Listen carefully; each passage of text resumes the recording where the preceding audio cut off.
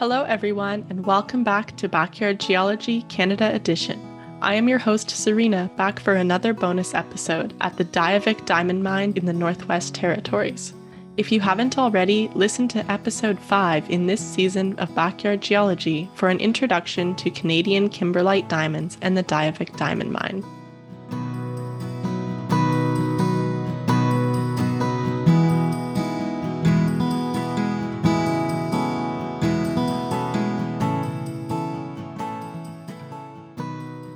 Canada hosts a group of extra special igneous intrusions up north. Kimberlite pipes, a type of intrusion originating from deep within the mantle, host diamonds. These diamonds are mined in the Northwest Territories at the Diavik Diamond Mine, one of the most productive diamond mines in the world. Today, I am joined by Dr. Janina Chas, who studied for her PhD at the University of Alberta and who is currently a postdoctoral research fellow at Hebrew University in Jerusalem. Hello, Janina, and welcome to Backyard Geology. Hi. Everybody likes diamonds, and I think that's kind of a given. But personally, I think geologists like diamonds just a little bit more because of the interesting and intense conditions that lead to their formation and their ascent to the surface. I'm excited to have you here today to learn more about kimberlite diamonds and kimberlites that we have right here in Canada. Would you please introduce yourself to listeners? Hi, I'm Janina. As Serena said, I'm currently a postdoctoral fellow at the Hebrew University in Jerusalem. And my main research focuses on diamond formation, the formation of cratons, which are the oldest parts of our continents. So they form the cores of our continents, and the evolution of those cratons.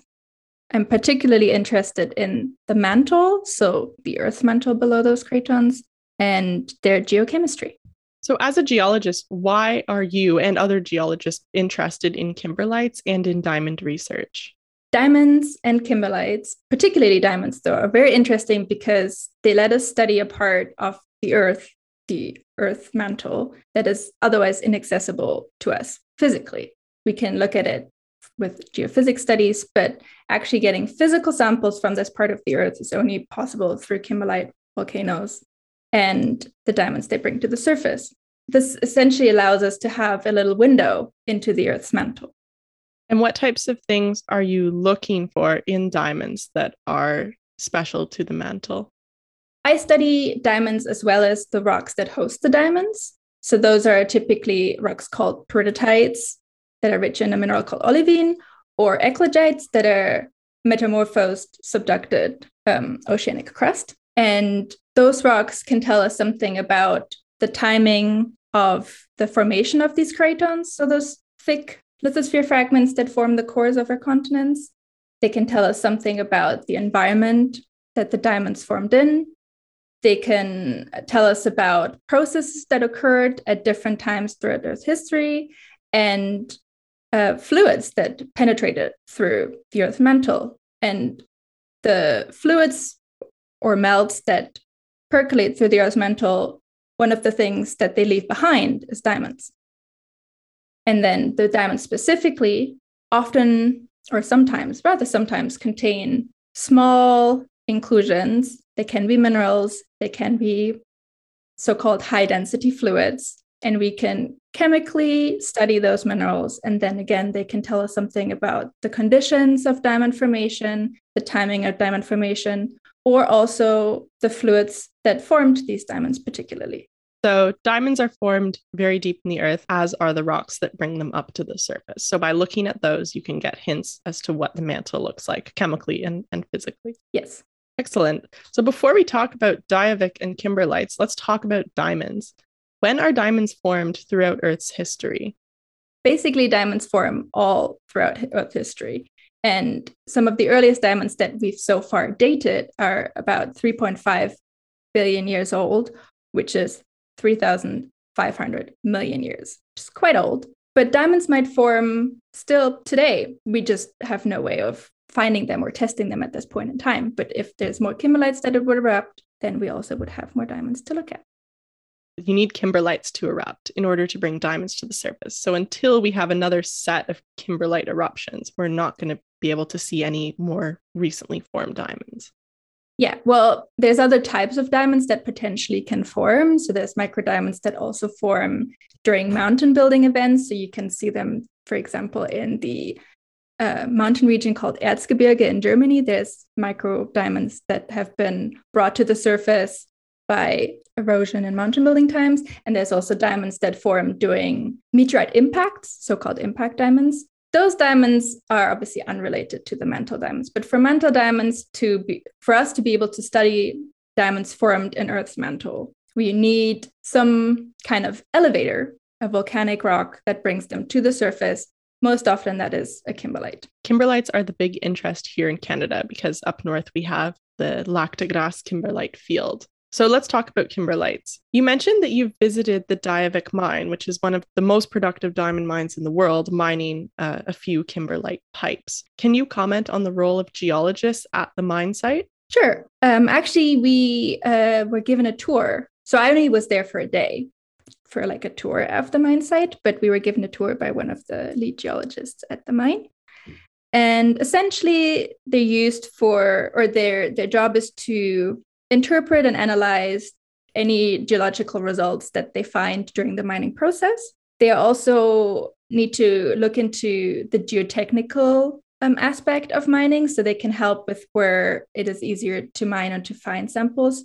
Plus, particularly at Diavik right now, they went from an open pit mining to underground mining. So they have to, the geologists have to tell the people or tell the crew where it would be best to go next to extract the diamonds, which part of the kimberlite they think is most profitable or most mineable. They have to help determine where the edge of the kimberlite is. They generally support the environmental team that helps to minimize the environmental impact of diamond mining in the area. They create geology maps. They still do research in some aspects. I guess, yeah, they also have to evaluate or try to reduce the contamination that can occur during mining. So obviously we want to mine only mostly the profitable rocks.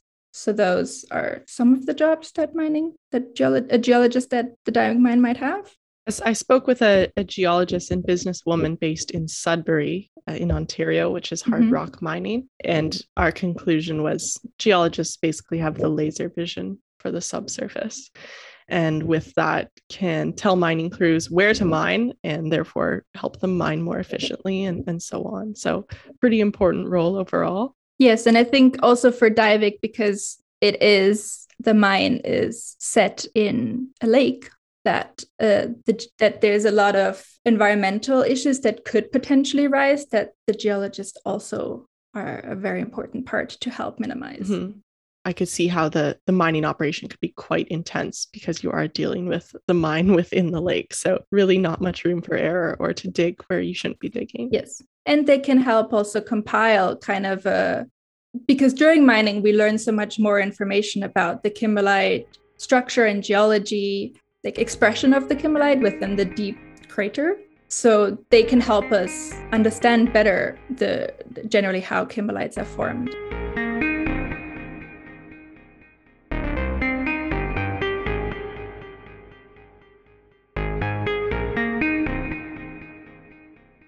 Let's take a step back and look at your research. What does your research tell us about kimberlites that may or may not help in the mining process? I think my research in general is more focused on understanding the formation mechanisms behind diamond formation. So what they could help us find is if we know how to better identify maybe unrecognized cratons, then that would also help us find more kimberlites and then therefore potentially more diamond deposits. I think one of the projects I worked on during my PhD at the University of Alberta was a craton called the Sask Craton, which is also located in Canada. So the Sask Craton is about the same size as the Slave Craton, where the Diavik diamond mine is hosted. But it's almost completely buried beneath a former mountain belt, the Trans-Hudson origin. Also, it seems that this craton is not as old as we typically think of cratons being. So this one is formed in a time called the Paleoproterozoic, whereas most cratons are formed during the Archean, which is later or earlier in Earth history. I guess from that perspective, if we assume that cratons that don't fit the typical craton definition also are very good hosts of potential diamond mines and diamond deposits, then that could expand people's horizon, or that could expand the research efforts to find new mines. Yeah, and hopefully lead to more discoveries.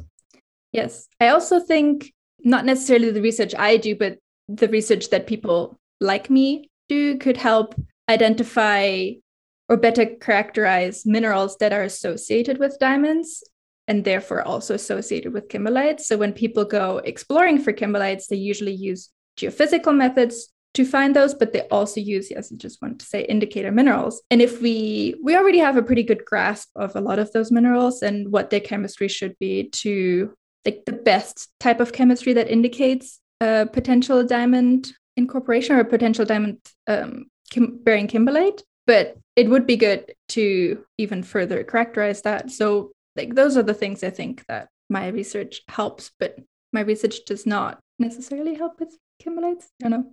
It's not direct, but if you're researching cratons and we need more cratons to find more kimberlites, then I guess I can also one of the things I'm looking at or I'm studying right now during my postdoctoral research work are these high density fluid inclusions that are micro inclusions within fibrous diamonds. And they are thought to be the fluids that crystallize these diamonds. But there's also a suggested link between those fluids and kimberlite formation. Understanding these fluids will eventually also help us understand kimberlites and kimberlite formation. So these fluids link the diamonds and the kimberlites together from an origin perspective. So you're doing the research, which ultimately ties into exploration. Yes. And just understanding where the diamonds come from, how the kimberlites form will help us identify other settings on Earth that potentially could host so far unknown kimberlites. Since kimberlites can exist in cratons, and we have multiple cratons in the world, many cratons in the world and multiple in Canada, besides Diavik, where are other diamond deposits in Canada and what do they look like? So there's actually quite a few diamond deposits within kimberlites are not within Canada. A lot of them are being mined. I think Canada has like 6, 7 mines. A lot of the mines are hosted within the Northwest Territories, and they're all similar type deposits to Diavik. So like something like Ekati, which is essentially, you can actually see the Ekati mine from Diavik, like across the Arctic plains. There's also like Gahcho Kué. There used to be Snap Lake in Jericho. There's some kimberlite mining that's going on in Quebec and also in Ontario. Yeah, there's the Renard kimberlite. And then there's also, there used to be the Victor mine in Ontario on the Superior Craton. And then there are some deposits, for example, the one that I worked on for my PhD on the Sask Craton, which is the mining operation is called the Star Orion mine, but it's part of the Fort Elacorn kimberlite field. So oftentimes kimberlites occur as kind of a cluster. So there's like more than one kimberlite that form the field. So like for Diavik, it's the Lac de Gras kimberlite field. So for Saskatchewan, it's the Fort Elacorn kimberlite field. And those kimberlites look a bit different to the ones that are found at Diavik. So the Diavik ones are generally what we thought of as kimberlites is that they have a kind of a carrot shape. They have a thinner part deeper in the earth, and then on the surface, they get wider and they're round, which is not exactly what the ones in Saskatchewan look like. They are more, I would describe them as kind of more of like a mushroom shape. So they have smaller feeder dikes or feeder volcanic eruptions that feed the kimberlite, and then they have quite broad surface expression. And they're also really well preserved. So because the kimberlites can erupt quite violently, there is something called pyroclastics involved that are like former airborne particles.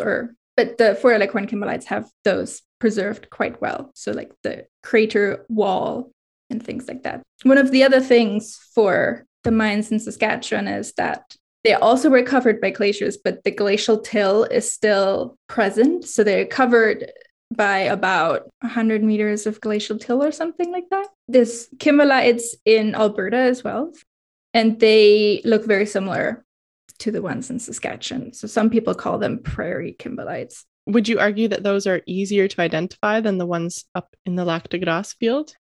I think initially they were more difficult to identify because people were looking for something different during exploration. And when they first found them, I think it was initial geophysical work that identified these round bodies. And they just assumed they were something else because they were too large for what we thought of as kimberlite sizes. But I don't know. I don't know if there's a lot of other places where they've found those so far. So they were hard to identify because although they were much larger, they were strange compared to what we know. They were strange and they're completely covered. So they're underneath glacial till, some sort of like other materials.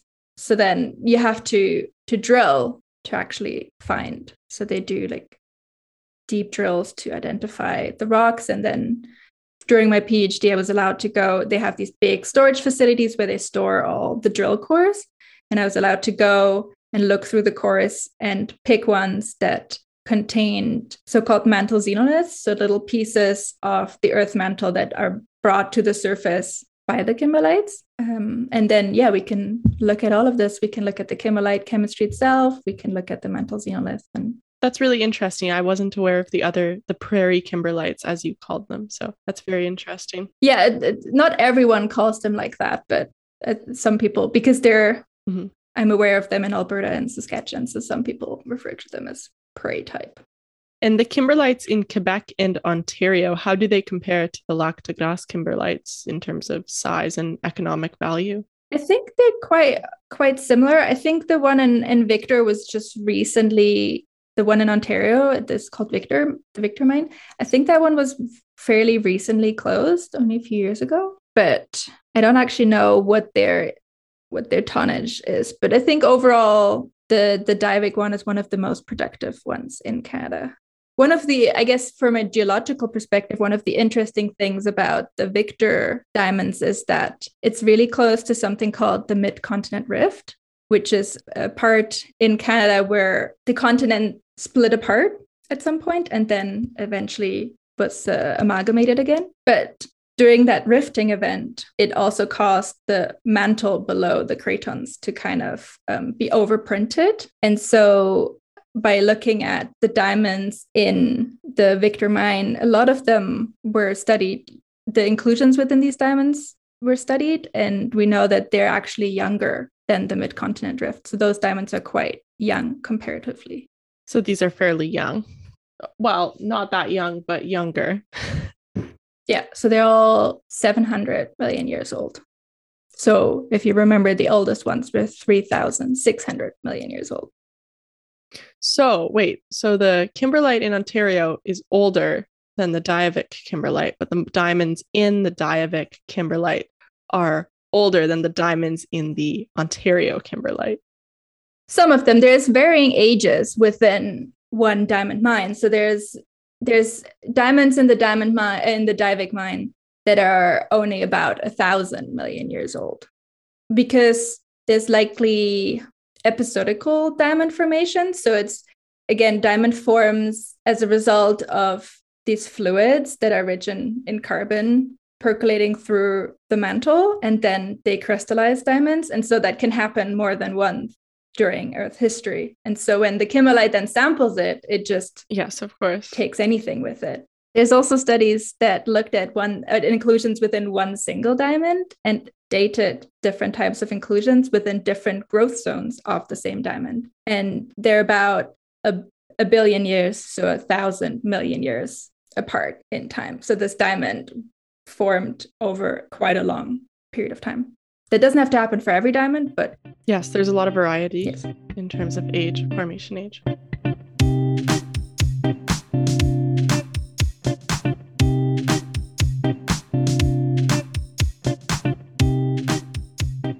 In the lab, what type of equipment and analyses do you use to study diamonds, specifically for your research? So I'm a geochemist, so I actually use quite a large variety of instruments. Yes, I realize now that's a big question. Instruments and methods.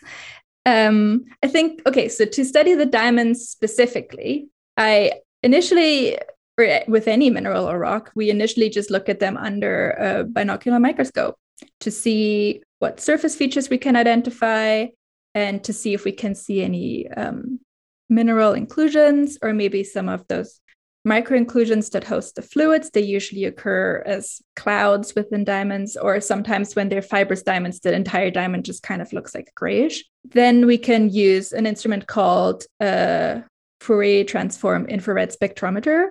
So that essentially is a spectroscopic method that uses infrared light that gets transmitted through the diamond, and then we can get a spectrum back that tells us something about the composition of the diamonds. It can help us say something about the temperatures that the diamond formed at, because we can look at nitrogen and what positions the nitrogen has within the crystal lattice of the diamond. One of the other main things is stable isotope work.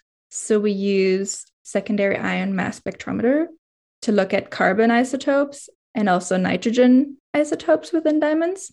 And they can help us identify the origin or sort of the source of the diamond forming fluids. Usually we differentiate between two main ones, whether or not they're formed within the Earth's mantle or whether or not they formed on the surface and then they were brought to the mantle by subduction. So like when the crust has been brought down during plate tectonics. So that's, I think, the main. There's other things people use for, you can use Raman, you can use other methods for diamond research, but those are the main ones I use.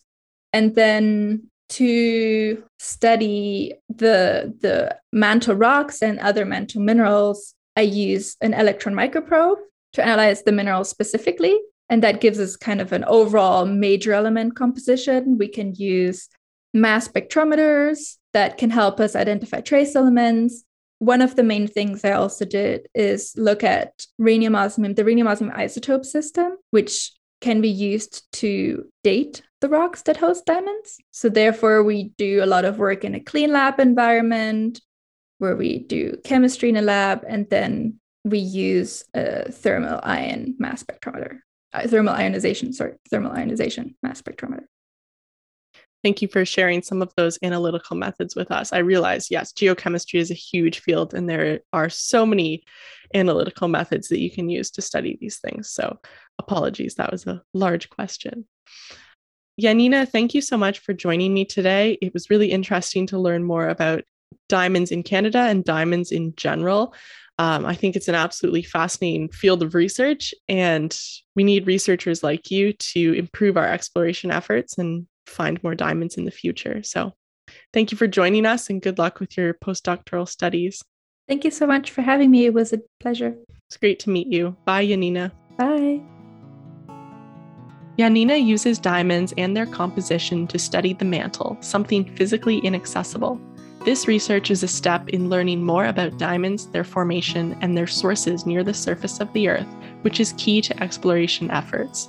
I look forward to new kimberlite and diamond discoveries in the coming years. Thank you for listening. If you like this episode, please share it with your family and friends. You can find more episodes of Backyard Geology Canada Edition at the Geology Podcast Network, wherever you subscribe to your podcasts. Backyard Geology Canada Edition is part of the Geology Podcast Network and is sponsored by Traveling Geologist.